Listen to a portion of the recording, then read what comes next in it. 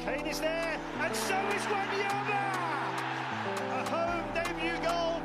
That's a good one. Okay. Into the box. We have a goal!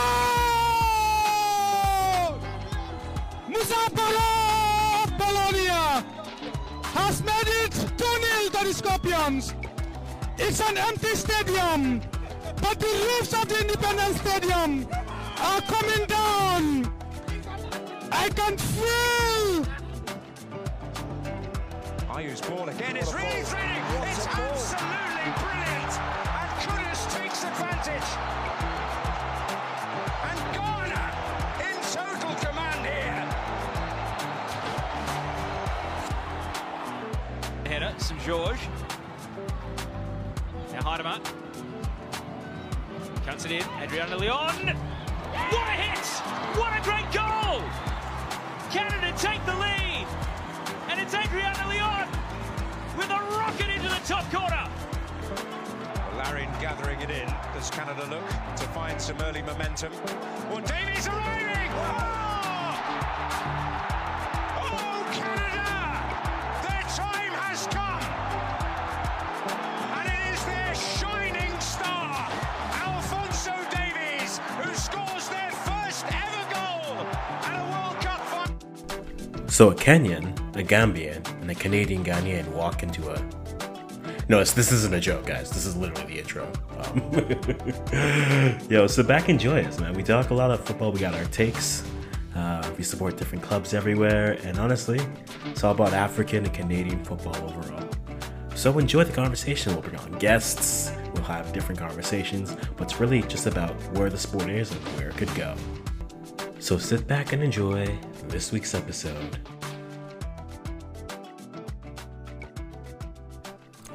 So, random thoughts on a Thursday. Welcome to the podcast. We had a couple things that were set up, but then different scheduling conflicts kind of popped in. Recording this on a Thursday, April the 20th. The 420, shall we say. Happy birthday to Sarah out there. You know who you are. Happy birthday to you. Hayden, you have a happy birthday as well. But no, yeah.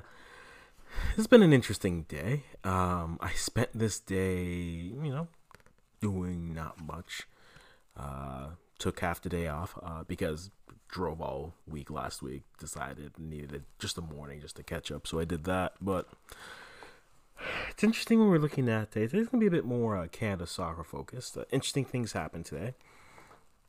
Very interesting things. We had the an interesting announcement of the joint Women's World Cup bid by the U.S. and Mexico, which brought up a few interesting responses from Canadians, from the standpoint of just, well, why wasn't Canada involved if they're going to do the men? And realistically, Canada did just host a World Cup back in 2015. That would have been just 10 years ago. It would have been 10 years ago in 2 years, so 8 years ago. We hosted the World Cup after hosting the U20s 9 years ago, so 8 and 9 years. So FIFA doesn't generally like to go back to locations, so I can understand why they wouldn't come in. It has brought up interesting conversations in terms of just, well, if we remember what was happening in that World Cup, the one played on turf. That's true. It was a controversy.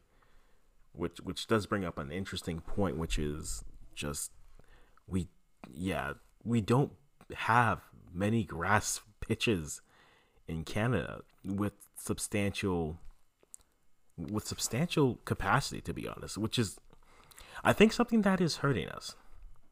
I understand the reason why you would want you'd want artificial turf fields. I understand that. There's a notion that it does help and it's easier to maintain. But I mean, when you get to hotter temperatures, that was one of the big complaints when it came to the Women's World Cup back in 2015. Just the pitches were just hot.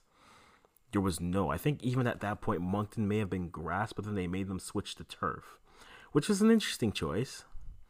Maybe the thought process is just keep everything consistent. That's a choice. So I don't know why that would be the thing you chose.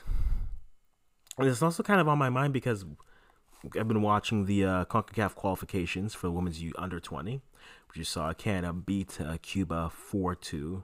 CONCACAF refs keep on CONCACAFing, so that's always fun. And I thought to myself, and also on the Northern Football Podcast, they have this question: could Canada host maybe a Gold Cup? I don't think we can, because we don't have the grass pitches. We have great facilities, yes. I mean, if we're looking at facilities in Canada, I mean, if you had to, I mean, Olympic Stadium, Commonwealth Stadium, BC Place, all 50 plus stadiums. Rogers Center could host it, yes, but not necessarily going to happen. McMahon Stadium at the University of Calgary probably won't get it. IG Field, Mosaic Field, BMO Field, that 28s, high 20s to low 30s. BMO's your biggest grass pitch. TD Place is 24, turf. Tim Hortons Field, turf. Stade Saputo, that's the only other grass stadium, which is a bit unfortunate, but that is just the reality of the pitch. In terms of large grass stadiums, the next biggest one, technically speaking, is the Ottawa Stadium, if that's even still there, with about 10,000 capacity. And that doesn't have the numbers to host a Gold Cup. I do think it has the potential to maybe host a youth tournament. I think Canada could be in the running to host qualification rounds. I think that could work. And I think that is possible in terms of seeing what we can and can't do. But I think this is where, like, the question in terms of the legacy of the sport that we have to start having. Because, I mean, this is built off of a lot of things, right? We had the U.S.-Mexico joint bid.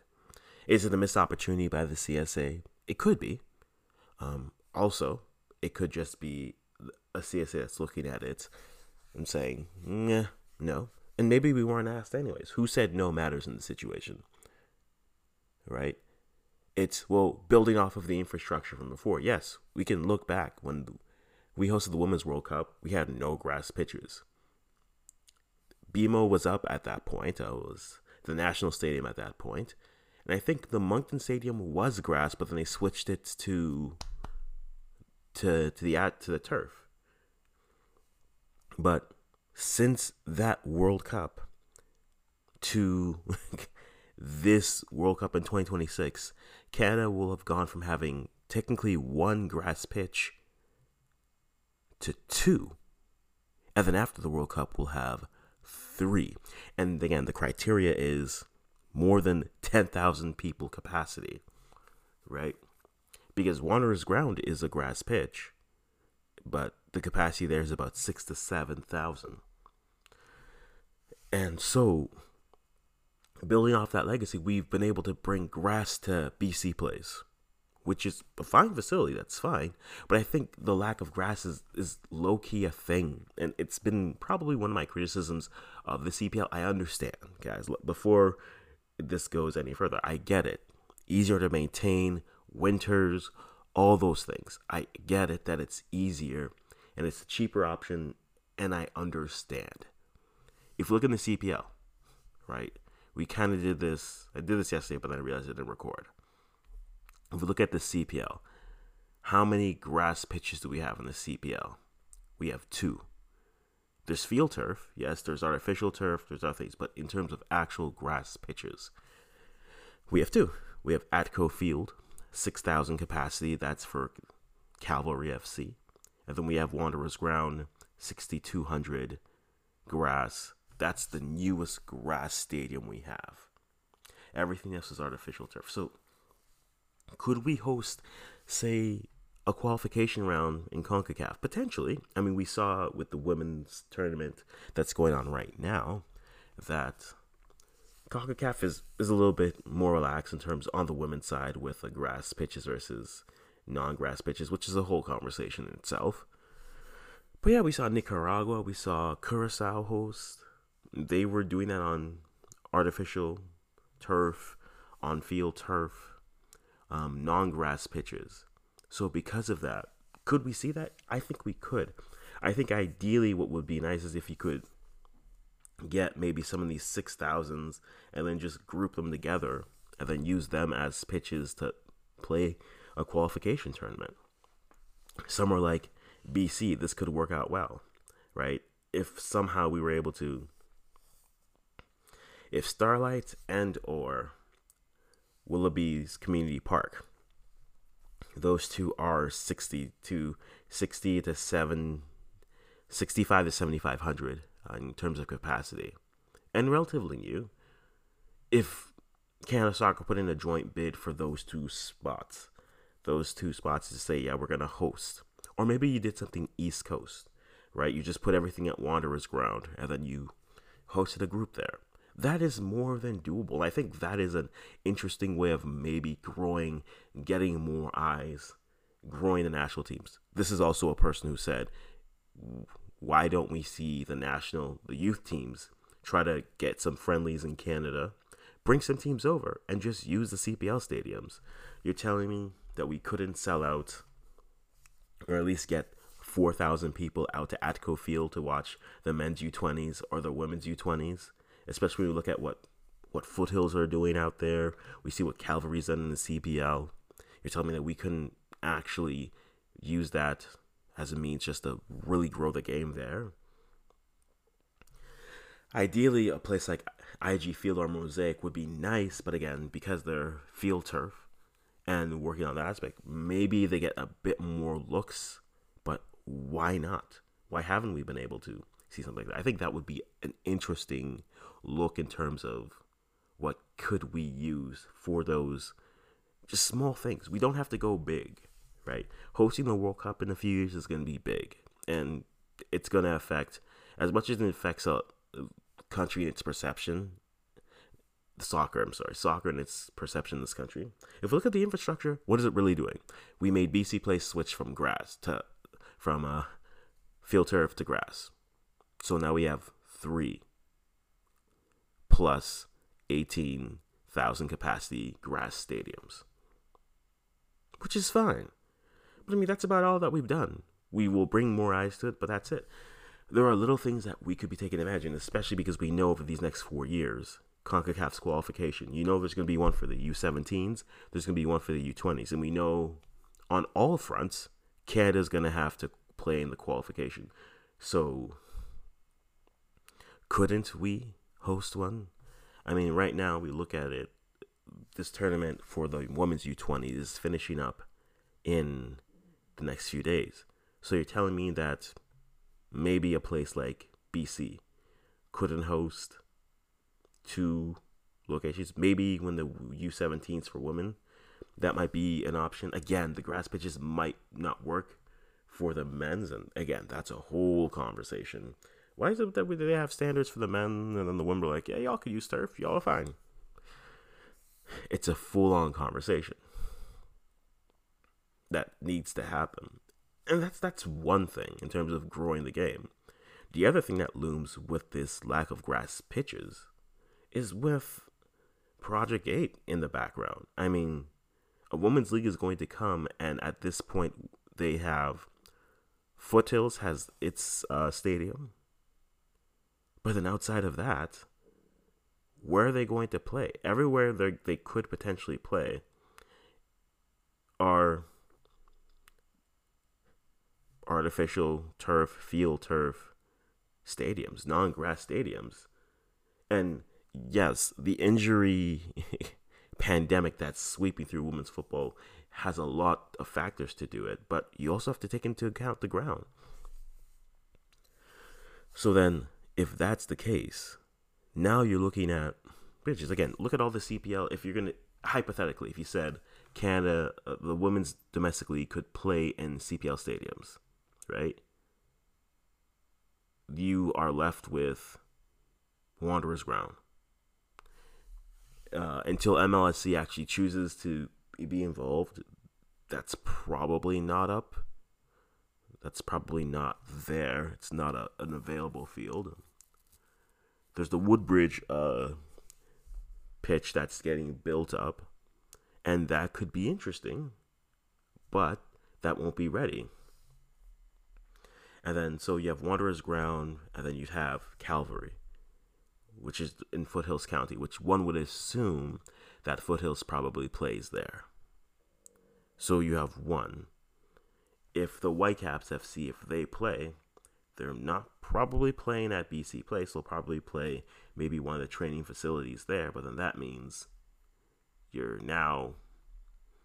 don't know what we have in terms of those. If they put something in Alumni Field in PEI, that's also an artificial turf field. If they decide to go to somewhere like Moncton, that's also artificial turf field. So, like, are we setting ourselves up? And I think that's been my criticisms, I think, of the CPL in its expansion. We're building for where we are versus where we could be. Right? And I guess I know I'm very much aware that where we are in terms of attendance is slowly building back up. You have some teams who are building fan bases like Atletico, Ottawa. You have some teams who folded. Edmonton FC, Valor, be careful. Be careful out there, Valor. But I'm looking at just going through the list of most, if not all, of the MLS stadiums, right? Alliance in Minnesota, grass. America First in Utah, grass. Audi Field in DC, grass. Bank of America is turf, but that's because they're shared. But that stadium is going to actually switch to grass in its renovations in a few years. BC Place is Polytan, and that's where we're at with that. Hybrid grass for BMO. BMO Stadium, grass. Everything's grass. Gillette Stadium, the only people really, outside of the Portland Timbers who play at Providence Park. Only them, and then TQL Stadium in Ohio for Cincinnati. Only the stadiums that are sharing with NFL teams have field turf, right? Charlotte FC, who shares with the Charlotte Panthers, or the Carolina Panthers, field turf because it's an NFL pitch, and that's getting switched. New England Revolution sharing with the Patriots, field turf as well. Seattle Sounders sharing with the Seahawks, field turf. Mercedes-Benz Stadium sharing with the Falcons, field turf. Everyone else is grass. And then just the Timbers there. Even Soldier Field, where Chicago Fire play, they get grass. But there's not much more outside of that. And even the new Miami Freedom Park Stadium, which is supposed to open in 2025, they don't have grass. You're looking at old stadiums. Grass. Only Orlando City, Chicago Fire, those were field turf. And then the old Empire Fields, which actually that might factor in potentially for the team known as the Vancouver Whitecaps women's team. They could end up being there, but then they dismantled that park, and I haven't seen anything from in terms of what that park looks like now. But still, we don't have the capacity. I think when we look at CPL expansions, I mean, I know Saskatoon was looking at one, and I know the Windsor one. I was looking at some of their numbers, and realistically, capacity for 6,000 to 8,000 is usually what they're looking at, and some sort of field turf, artificial turf hybrid. And the question is, yes, we don't have to build 20 to 30,000 people, but could we get to 15? I know things are expandable, but I mean, let's look at what's happened to BMO Field, right? BMO was built as a 10, then it got expanded to 18, then it got expanded to 24 to 28, and then it's going to get expanded with temporary seatings up to 40. And that's not aesthetically, it's a bit of an eyesore because you can tell how it was originally built, but why not just actually build it? And the issue now is like, okay, you're building these stadiums, and that's a whole conversation. We're going to have another full-on conversation in terms of what goes into building CPL stadiums, where the funding from that is coming, how that is built. Because we've seen some municipal pushback. In Saskatoon, we've seen that in terms of what they can and what they don't want to, where municipal and provincial funding goes versus private. Have they gone the route of building it more so from us? If we look at stadiums being built, you look at, say, like American sports versus Canadian sports. And I think that's also a very interesting point that has to be addressed, which is we don't always have to build things in the North American model, right? We understand that model has been there, but that doesn't mean others can't, right? 2 days ago, we just saw TSS Rovers beat Valor FC in the Voyageurs Cup. And in the world, in most other places, if you look to Europe, that's the structure, right? You have small teams playing larger teams, and then in doing so, that gives you the opportunity to build. Those teams can get the opportunity to play bigger teams, grow them, more players get seen, you move up the ranks, and you go from there. And I think, could we potentially see more of that? I don't know. We did see something interesting in terms of the Voyageurs Cup, which, transitioning to that, kind of falls into this whole conversation of, are we doing the best to set ourselves up for success? Because, so Chris Corrigan actually put this thread out right before the Voyageurs Cup and talked a little bit about what the requirements were for hosting, which is why we saw a lot of teams not want to host.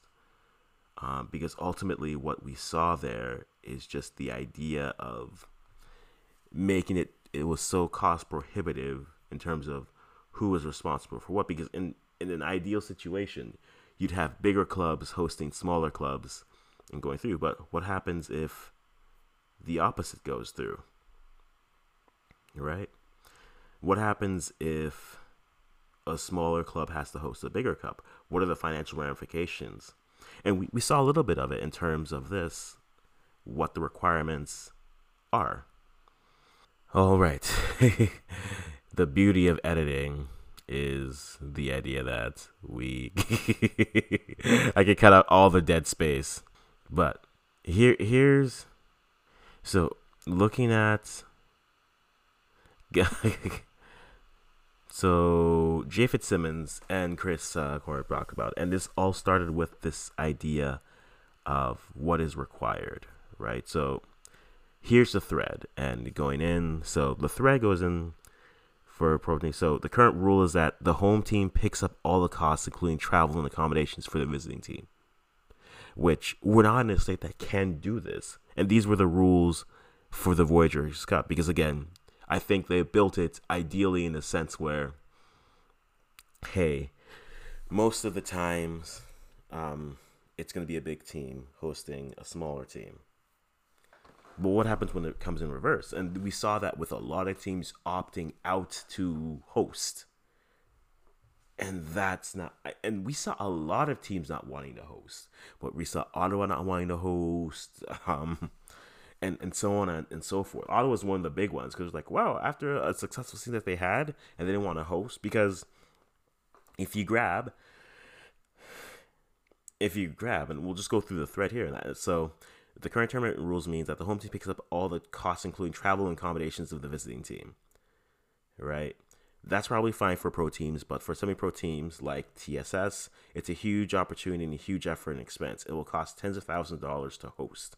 Thrilled for the chance. We signed up for it. We want to showcase this game at home. That's fine. What it means is we can use support, and it goes into that, right? But if you aren't local, you can participate by donating tickets, doing all those things. And again, there's a lot that goes into it. But that's the question.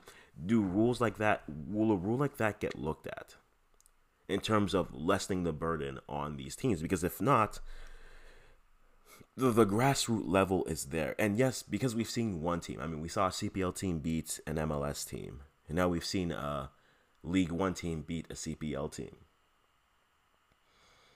Are we setting ourselves up for the point where now, like, I wonder what this looks like eventually when you have the Women's League, right? You have the Voyagers Cup, the Travelers Cup, however you want to call it, for the women's. And then you have, your 8 professional teams. Are you looking at your League One teams? You're bringing them up. Or what are they able to do in that respect? You don't have a CPL level, per se. I mean, an MLS level, but you have lower levels. How do we then split that cost? How are people able to support? Little things like that where we make the game accessible, where we make the game enjoyable. Those things go a long way in building, which is why I think some of the pushback with something like a One Soccer is the games are there, but are they accessible? I do think when the Women's League gets going, I think they'll have a nice boom off this top because I think they may be able to get their games onto television before, say, the CPL and One Soccer are able to do that. And getting games, even if it's just on the CBC app, I think that helps build it. But little things like these tournaments where we get to showcase, right? We look at a concept like, say, I know it's lost a little bit of its luster, but like Hockey Town in Canada, right? Craft Hockey Town in Canada, right? Little things like that were big because for small communities, I mean, I grew up in a small, is Welland a small community? I don't know. But I grew up there.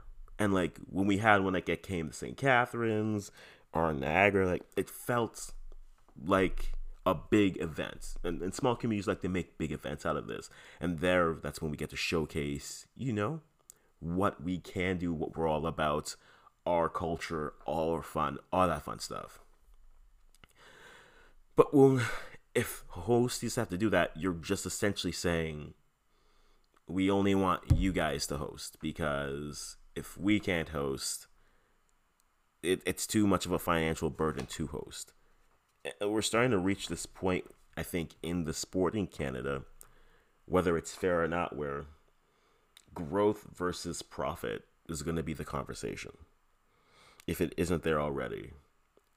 Because, I mean, we saw it a little bit with the men's Nations League game, and with the Voyagers Cup, it does make it difficult to think, because next year, I mean, especially when you're looking at the ideas of potentially, you have PLSQ, and when we have the Western Showcase for Alberta, soon, probably by 2026, we are going to have League One teams in most of the country, right?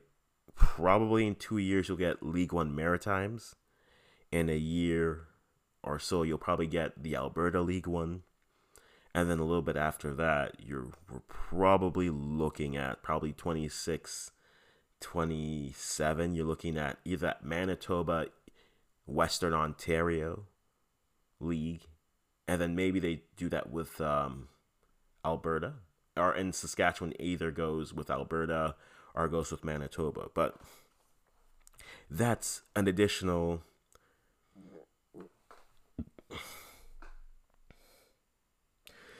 That's an additional 3 to 4 more teams that you add to a Voyagers Cup. So the question then becomes, well, are we able now to truly see the sports throughout Canada? There's a lot that goes in. But are we giving ourselves the best opportunity for teams to come in and succeed? This isn't like a conversation, for example, from if you're looking at, say, expansion, and you're looking at, say, a sport like hockey, and see how, a teams like Vegas and Seattle were able to be competitive quickly. But are the barriers for entry overwhelming, or are they not? I still have that theory where I think at some point that second tier and some of these high semi-pro teams, I mean, we're going to see again how this 2-tiered system of a promotion and relegation in League One Ontario looks.